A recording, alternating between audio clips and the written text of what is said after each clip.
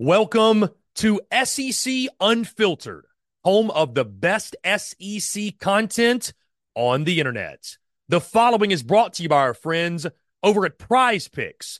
Go download the Prize Picks app or go to prizepicks.com, and when you do, use the promo code SECU to receive a 100% instant deposit match up to $100. Prize Picks is the simplest fantasy game on the market, focused around prop total entries. You pick 2 to 6 players, and you can win up to 10 times on any entry. Prize Picks has no sharks, optimizers, or mass multi-entry guides. It's literally just you against the projection. They also allow mixed sport entry. So, for example, you can take the over on LeBron, parlay with the under on Mahomes. They've got college sports, pro sports, literally anything and everything you can think of, they have got it over at Prize Picks. They also have a slick, easy-to-use mobile app, both on the App Store and Google Play. They're rated 4.8 stars in the App Store with rave reviews as well. Guys, so many fans and listeners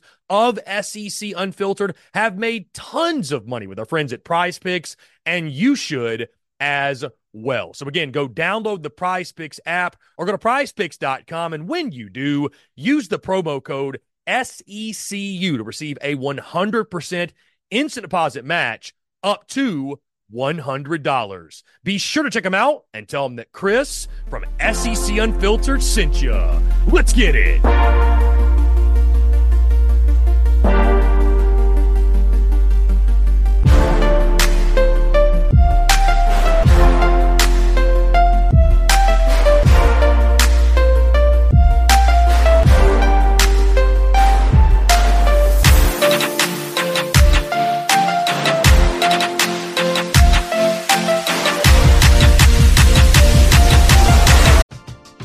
We're driven by the search for better. But when it comes to hiring, the best way to search for a candidate isn't to search at all. Don't search, match with Indeed. Indeed is your matching and hiring platform with over 350 million global monthly visitors, according to Indeed data, and a matching engine that helps you find quality candidates fast. Ditch the busy work. Use Indeed for scheduling, screening, and messaging so you can connect with candidates faster. Leveraging over 140 million qualifications and preferences every day, Indeed's matching engine is constantly learning from your preferences, so the more you use Indeed, the better it gets. Join more than 3.5 million businesses worldwide that use Indeed to hire great talent fast. And listeners of this show will get a $75 sponsored job credit to get your jobs more visibility at Indeed.com/Blue Wire. Just go to Indeed.com/Blue Wire right now and support our show by saying that you heard about Indeed on this podcast. That's Indeed.com/Blue Wire. Terms and conditions apply. Need to hire? You need Indeed. What's up with it?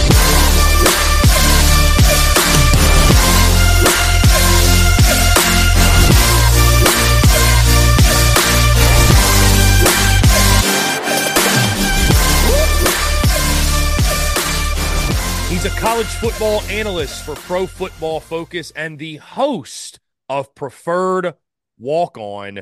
Our good friend Max Chadwick, he joins the show to talk all things SEC, college football, everything in between. Max, what's going on, my man? Appreciate you taking the time. Of course, Chris. Thanks for having me on, man. I really appreciate it. So, Max, first, for those who may have never heard of you or they have not followed you, tell folks about yourself. Again, you've been with Pro Football Focus on the college side of things, which I think everybody tuning into this is familiar with Pro Football Focus. And also, you've got a fantastic show, Preferred Walk-On, which is a ton of fun. You guys do a lot on social media. So just let the folks know. Take a moment to plug yourself, Max.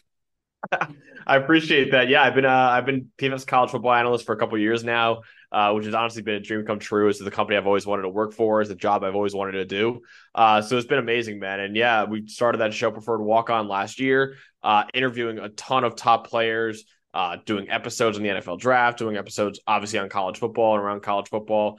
So yeah, you can find Preferred Walk On wherever you get your podcasts, also on YouTube as well. And then all my articles are available at pff.com as well. I'm kind of doing top 10 players at every position right now that a lot of people have disagreed with on Twitter. But yeah, if you want to check those out, you can check them out at pff.com. Max, why do you think PFF catches so much heat for stuff like that? And why?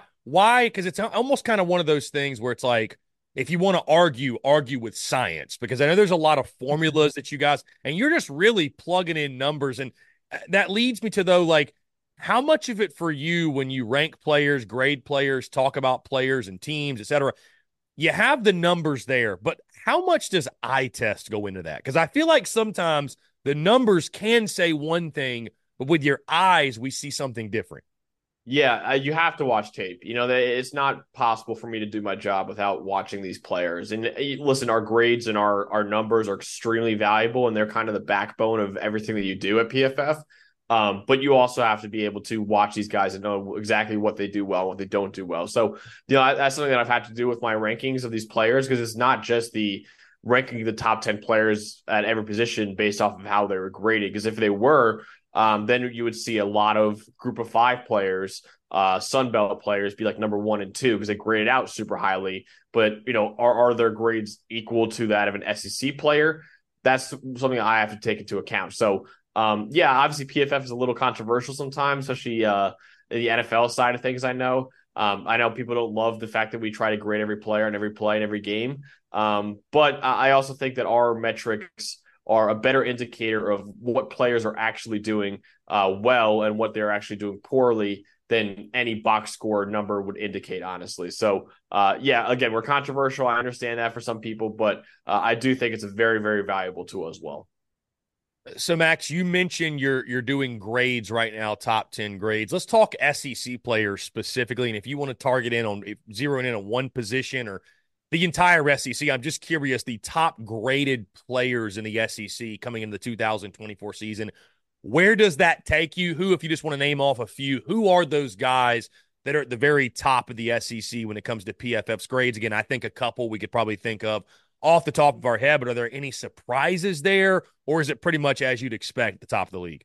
Yeah, honestly, it's a really good league. Obviously, it's not a surprise considering SEC is always, one of the top conferences, if not the top conference in college football. And yeah, as of right now, my number one quarterback entering next year is Carson Beck from Georgia. I think he was phenomenal this past season. I actually wrote in that article, I said it's kind of rare for a program to lose a 2-time national championship winning quarterback in Stetson Bennett, and they actually improve under center. And that's exactly what Georgia did, honestly. I know Carson Beck didn't win a national title like Stetson Bennett did the last 2 years, but I still think he was an upgrade for Georgia at quarterback. And he's phenomenal this past season. I think he's going to be the top quarterback next year. Some really good other SEC quarterbacks. I think Jalen Milroe is really underrated still. I think he with Kalen DeBoer is going to be a really exciting pairing. Obviously, Quinn Ewers coming in, Jackson Dart as well.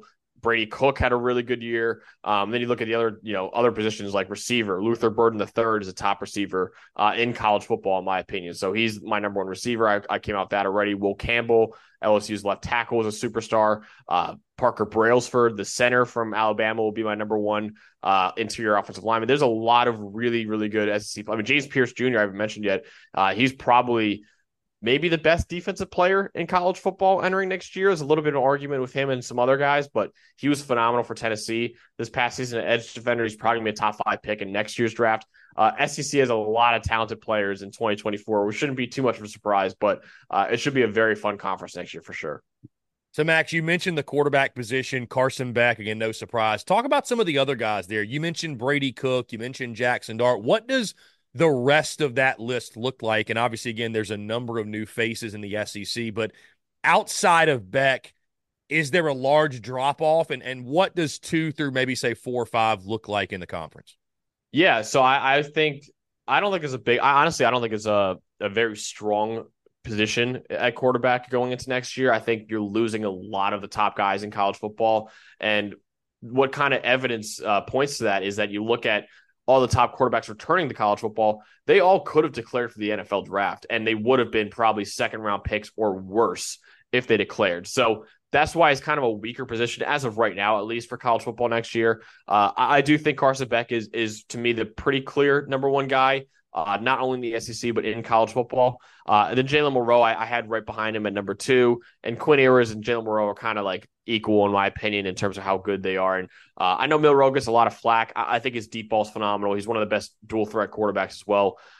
Ewers was really, really good last year as well, but there's still some times where the Texas offense helped him out a lot more than other quarterbacks, where he used a lot of RPOs, a lot of play action, and also he played with some really, really talented receivers at Texas as well. So Quinn Ewers will have to shoulder the load a little bit more next year. I'm excited to see what he could do in his senior year. But Jackson Dart is another guy I really like. Again, kind of like Quinn Ewers. Ole Miss offense really helps him out, but he also has a mastery over that Lane Kiffin offense. And then, Brady Cook has really took a major leap last year. Always been a really good runner. Really became a lot better of a passer last year. Kirby Moore, the offensive coordinator, is coming back, which is huge. Luther Burden, I already mentioned him. He's coming back, which is another big get for them. And Theo Weiss is also coming back, so he should still be a really good passer for Missouri next season. Another guy who I really like is Connor Wegman from Texas A&M. He kind of got hurt early in the season and wasn't really able to capitalize off a promising freshman year, but he looked really good in his sophomore year before he got hurt. He could really easily become a superstar quarterback, in my opinion. And I'm excited to see what he could do for Texas A&M next year. And then another guy, Nico Iamaleava from Tennessee, I think has a lot of tools as well. I'm excited to see what he could do with Josh Heupel. He looked great against Iowa in the bowl game. He's kind of the future for that Tennessee program. I'm excited to see what he can do as a former top 10 recruit coming out of high school in his sophomore year. And Max, you mentioned Nico, and that's where I wanted to go next, because I know with PFF, you obviously need a sample size to create statistics and create the numbers that you guys do. But of the newcomers coming in, you mentioned, Nico taking over as QB1, and whether they're newcomers new to the school or they're their first year at QB1, Nico at Tennessee, Garrett Nussmeier at LSU, Blake Shapen comes from Baylor to Mississippi State, Lenoris Sellers for South Carolina, Taylon Green over at Arkansas. What do the numbers tell you when it comes to those guys? And are there maybe some of the transfers too? Are there guys that you were expecting a lot of that the numbers say that at their previous stops they were really good or have the potential to break out? Or like when it comes to that newcomer batch of quarterbacks, like you mentioned, I think Nico's the obvious answer of who we expect to pop. But who are some of those other guys? Are there any others that the numbers reflect on them positively and you could expect them to do big things? We're driven by the search for better. But when it comes to hiring, the best way to search for a candidate isn't to search at all. Don't search, match with Indeed. Indeed is your matching and hiring platform with over 350 million global monthly visitors, according to Indeed data, and a matching engine that helps you find quality candidates fast. Ditch the busy work. Use Indeed for scheduling, screening, and messaging so you can connect with candidates faster. Leveraging over 140 million qualifications and preferences every day, Indeed's matching engine is constantly learning from your preferences, so the more you use Indeed, the better it gets. Join more than 3.5 million businesses worldwide that use Indeed to hire great talent fast. And listeners of this show will get a $75 sponsored job credit to get your jobs more visibility at Indeed.com/Blue Wire. Just go to Indeed.com/Blue Wire right now and support our show by saying that you heard about Indeed on this podcast. That's Indeed.com/Blue Wire. Terms and conditions apply. Need to hire? You need Indeed. Yeah, obviously you mentioned Nico is probably the guy next year that everyone's kind of looking at, expecting to have a massive season. Kind of, Joe Milton III didn't really do as well as a lot of people expected him to do. So I think Nico is a guy that I'm really excited about seeing next year. But yeah, like you mentioned, there are some other guys in the SEC next year that people are excited about. And one of them, honestly, that I'm pretty excited to see what he can do is Brock Vandagriff going to Kentucky. He was a guy at Georgia, sat behind Stetson Bennett for a few years, sat behind Carson Beck this past year. He was a former 5-star recruit, man, and he kind of just rode the bench for 3 years. I was kind of surprised that Vandagriff didn't transfer sooner. Usually those 5-star quarterbacks, they usually would be willing to sit on the bench for 1 year, and then after that, it's like, okay, I got to get out of here and make sure I can, try to get to the NFL. Vandagriff really sat on the bench for 3 years. Like, he really could have been declaring for the NFL draft by now, but he just wasn't able to play at all. So now he's going to a school in Kentucky where he will be the starting quarterback. I'm excited to see what he can finally do as his former 5-star quarterback who really just hasn't shown anything in 3 years because he hasn't had the chance to yet, honestly. So that is one guy that I am excited about seeing next year and just seeing what he can actually do for them. But yeah, Garrett Nussmeier is another guy who I really think has shown a lot of promise in his tenure. Of course, the concerns are LSU's losing a lot offensively. Malik Neighbors is gone. Brian Thomas Jr. is gone. Mike Denbrock, the offensive coordinator, is gone as well. He's going to Notre Dame. So they lose a lot offensively, but I'm still excited to see what Garrett Nussmeier can do. But yeah, I would say Brock Vandagriff's the one guy I'm really, really keeping an eye on. Garrett Nussmeier should have another great year. And obviously Nico should be the guy that is kind of the breakout star in college football next year, in my opinion. Max, you mentioned LSU. That LSU defense last year, has there ever been a defense that graded worse on PFF than that one? I find it hard to believe so, because that was probably the worst defense in LSU history. Yeah. Dude, it was so bad. And that's why I thought Jaden Daniels was the clear Heisman Trophy winner, and I'm very happy he won it, honestly. I thought it was one of the best Heisman years we've had in recent memory. The reason why people were so down on it was because LSU went 9-3 that year. But I keep reminding people, like, dude, those 3 losses, they averaged 47 allowed points per game. Like, they were letting up nearly 50 points per game in those 3 losses. So that's not on Jaden Daniels at all. It's kind of like the USC effect the last few years, where USC's got this unbelievable. LSU had the best offense in college football this past season and still went 9-3. That just shows you how bad that defense was. And LSU had a quarterback who's going to go in the top 5 of the NFL draft this year, probably. Malik Neighbors also might be a top 5 pick. And then Brian Thomas Jr. is going to be a first-round pick as well. And then next year, Will Campbell, in my opinion, is the best best offensive tackle in college football, and will be a top 5 to 10 pick probably too in 2025. So they had serious talent offensively and still went 9-3. So hopefully it should be better now. Hopefully Harold Perkins will actually be used correctly. They kind of played him as an off-ball linebacker this past year, when I don't really think that's the best way to use him. I think you got to use him kind of like a Micah Parsons, where he's kind of rushing the passer instead of playing in coverage. So I think Harold Perkins will hopefully be used better by Blake Baker, the new defensive coordinator there. But yeah, the defense has to be better for LSU, especially when the offense could be taking a step back, obviously, with losing so many superstars on that offense side of the ball. Max, sticking with quarterbacks, I want to zero in on a guy specifically, Peyton Thorne at Auburn. I'm not a Peyton Thorne guy. I was stunned that Hugh Freeze did not go out and get a quarterback from the transfer portal, get somebody else. You watch Peyton Thorne last year, it felt like every time he played a defense with a pulse, he faltered. Do the numbers reflect that, or am I being too harsh on Peyton Thorne?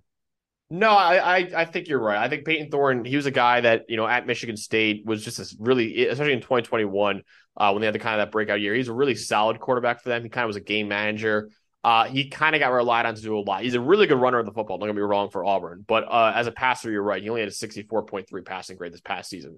I will say one thing that I'm still kind of eyeing right now is Jordan McLeod, James Madison's quarterback, is still available in the transfer portal. And a lot of smoke has been that Auburn is a school to watch for him.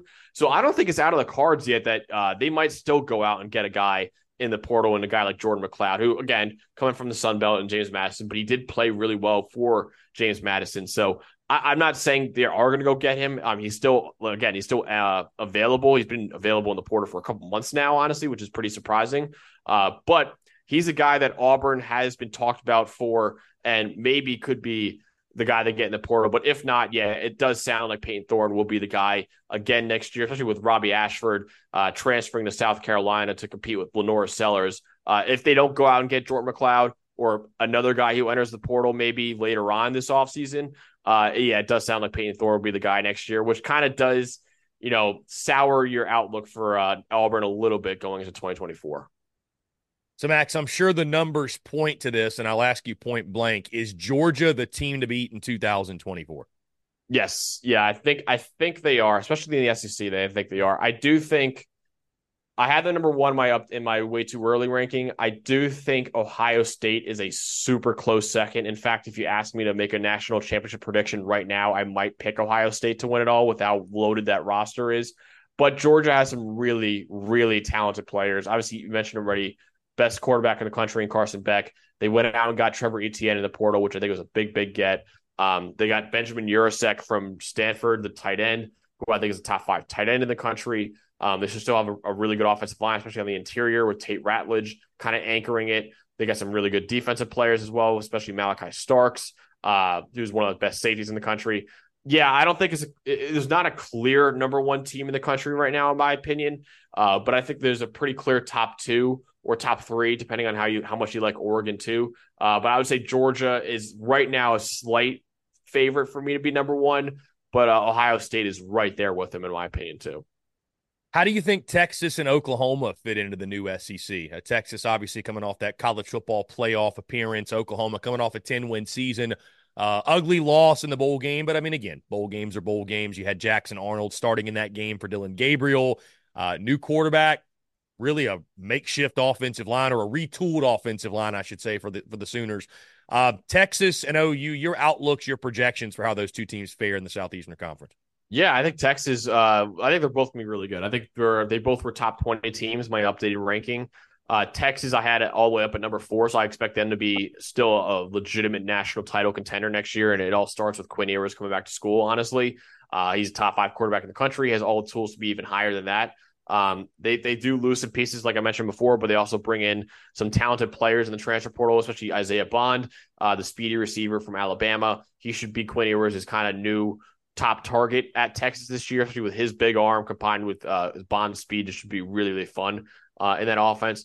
And then defensively, they got some interesting pieces on that defense as well. Andrew Makuba, the former Clemson corner / safety, whatever you want to call him, he transfers in. They got some really exciting young players on that defensive side of the ball too. So I think Texas is still a national title contender next year, and especially is probably the second best team in the SEC, I would say, behind Georgia right now. Oklahoma, they're a top 20 team. Maybe if they have a really great year, they could sneak into the playoff as one of the 7 teams that at large teams. But yeah, they got a new quarterback in Jackson Arnold. They lose some key players as well. Dylan Gabriel, they lost, who I really like Dylan Gabriel a lot, but they should still have an exciting outlook for next year with Jackson Arnold as a former top 10 recruit, and a guy like Nico, you're expecting big things out of as a former top 10 recruit in his sophomore year. So Oklahoma, I'm a little bit lower on than Texas, obviously, but I still think Oklahoma is going to be a really quality team next year. And should still be like a top 20-ish team in college football, honestly. Sam Pittman at Arkansas, Billy Napier at Florida, Max. That's a pair of coaches that enter the 2024 season with their seats, let's call it for what it is, scorching. Which of those two would you say is more likely to make it to 2025? Oh, man. I don't think either are likely, but I will probably give the edge to Sam Pittman only because I think the Florida expectations are so high, and Florida's schedule next year is brutal, man. I mean, they play every SEC team schedule is brutal when you play in the best conference in college football, honestly. But Florida especially, man, they play some really, really quality teams. I think like 7 or so teams that were in my top 25 or something close to that. So if they lose all those games, and that's a 5-7 year right there, honestly, I don't know what the minimum record will be for Billy Napier to keep his job. It might be like a 7-5, 8-4 type of year. And just looking at that schedule and what Florida has coming back, I don't know if that is really in the cards for them. So yeah, it's going to be tough for Billy Napier to win enough games, I think, in 2024 to keep his job. They do have a really the number 1 quarterback in the country coming in DJ Lagway, who maybe, Florida decision makers will say, okay, we'll give Billy Napier a little bit of time to develop that kid and see what he can do with him. But I don't even know if they will do that, honestly, because if he goes 5-7 or even worse this year, that I don't think will be good enough for him to keep his job in 2025. Max, let's talk Shane Beamer's South Carolina program. What do you make of them? Popped off in year 2, right? Overachieved in year 1, popped off in year 2 with 8 wins, those back-to-back top 10 wins, end of season, Tennessee, Clemson. Took a step back last year with Spencer Rattler, who I'm sure the PFF grades for him, for Xavier Legette, like the numbers were fantastic, and it did not match what that team necessarily, it felt like, was doing on the field, going 5-7, missing a bowl game. Now you go into year 4, right? I think for the first time ever, Shane Beamer's seat starting to feel some pressure, starting to warm up a bit. What do you make of Shane Beamer and the South Carolina Gamecocks, especially in a new-look SEC with Texas and OU and a brand-new quarterback in LaNorris Sellers? Yeah, I think it's a big year for Shane Beamer. I do like Shane Beamer, but you mentioned it was a very disappointing year this past season, and I think something like that, Spencer Rattler, he did improve this past season, which is funny enough because like when they went 8-4, I didn't think Rattler played that well. I thought he played a lot better this year, and they went 5-7. So what that tells you is the kind of supporting cast for Rattler this past year wasn't great. I know Xavier Legette's a really talented player. He's going to be a second-round pick probably, but they lost Juice Wells basically for the entire season with that foot injury. Now he's over at Ole Miss now. Yeah, it's going to be tough with the new quarterback in LaNorris Sellers. some new faces on both sides of the ball too. They got some exciting recruits. I know they brought in a few 5-stars over the last couple of years, but yeah, it's gonna be a big year for Shane Beamer. I don't know how much of the hot seat he is. If they have another really bad year, maybe he would get fired. But it is definitely a major year for Shane Beamer, and he has to prove a lot, honestly, in 2024. Now, I'm sure at PFF you guys do head coaching grades and grade coordinators and grade coaching staffs and stuff like that. So we'll ask you about the new head coaches in the SEC. We mentioned Kalen DeBoer at Oklahoma. You can talk about him, but Jeff Lebby at Mississippi State, Mike Elko at Texas A&M, and then, of course, DeBoer. Your thoughts on the new head coaches, each of those gentlemen individually, the fits, and how you think they're going to fare at their new schools? Yeah, honestly, I really like all three of them, honestly. I think the big one, obviously, is DeBoer. And anytime you're replacing Nick Saban, like, that's a tall task. But he would have been probably my second option for Alabama to go after. I think Dan Lanning would have been my top choice. It sounded like Dan Lanning turned that down. So after that, I would have gone after Kalen DeBoer. I mean, he's a proven winner. I think he's only lost 12 games as a head coach in his career, dating back to his time at obviously Washington, Fresno State, and Sioux Falls too. It's like D2 school. So he's like 104-12 record. So he's a winner, man. He's got to recruit at a high level. He's got to keep players at a high level. I think that's what Nick Saban did so well, is that not only is he a terrific coach, he also was one of the best recruiters we've ever seen in college football. DeBoer's got to do that. And he's shown signs that he will do that a little bit. But he's an offensive genius, man. And I'm excited to see what he can do with a quarterback like Jalen Monroe, who has some of the best tools in college football. If he can have the same amount of success with Monroe as he did with Michael Penix Jr. in developing him, a Heisman Trophy could definitely be in the cards for Jalen Monroe in 2024. As for the other ones, I love the hire, again, of Texas A&M going out and getting Mike Elko. The big thing with A&M has not been talent. You know, they've had the talented team. In fact, just going off recruiting and how they were recruiting coming out of high school, Texas A&M had a top 5 team in the country this past season, according to 24/7's team talent composite rating. So they should have been like a playoff contender with the talent they had. The only problem is that the discipline just wasn't there. And I think that was the big problem with them. And that's something that Duke really has excelled at. Duke is not a school that recruits at a high level, but yet Mike Elko was winning, turned that program around immediately and was winning like 8-9 games with the talent he had. So I think that would be great there at A&M. Again, like DeBoer, you got to recruit again at a high level, which I think he can do at a place like Texas A&M. But he's familiar with it. He was Jimbo Fisher's defensive coordinator for a few years, so he's familiar with Texas A&M. And I love the hire. I'm excited to see what he can do. And then finally, Jeff Lebby. He was one of the best offensive coordinators in college football, in my opinion. Honestly, Oklahoma had like a top 5 offense in the country, even though you look at that Oklahoma offense, there really weren't too many like future NFL stars. I know they had Tyler Guyton, going to be a first-round pick probably, but other than that, they really didn't have too much. And Mississippi State's a school that really kind of lost its way after the unfortunate passing of Mike Leach, where they're kind of, you know, trying to become more of a defensive school.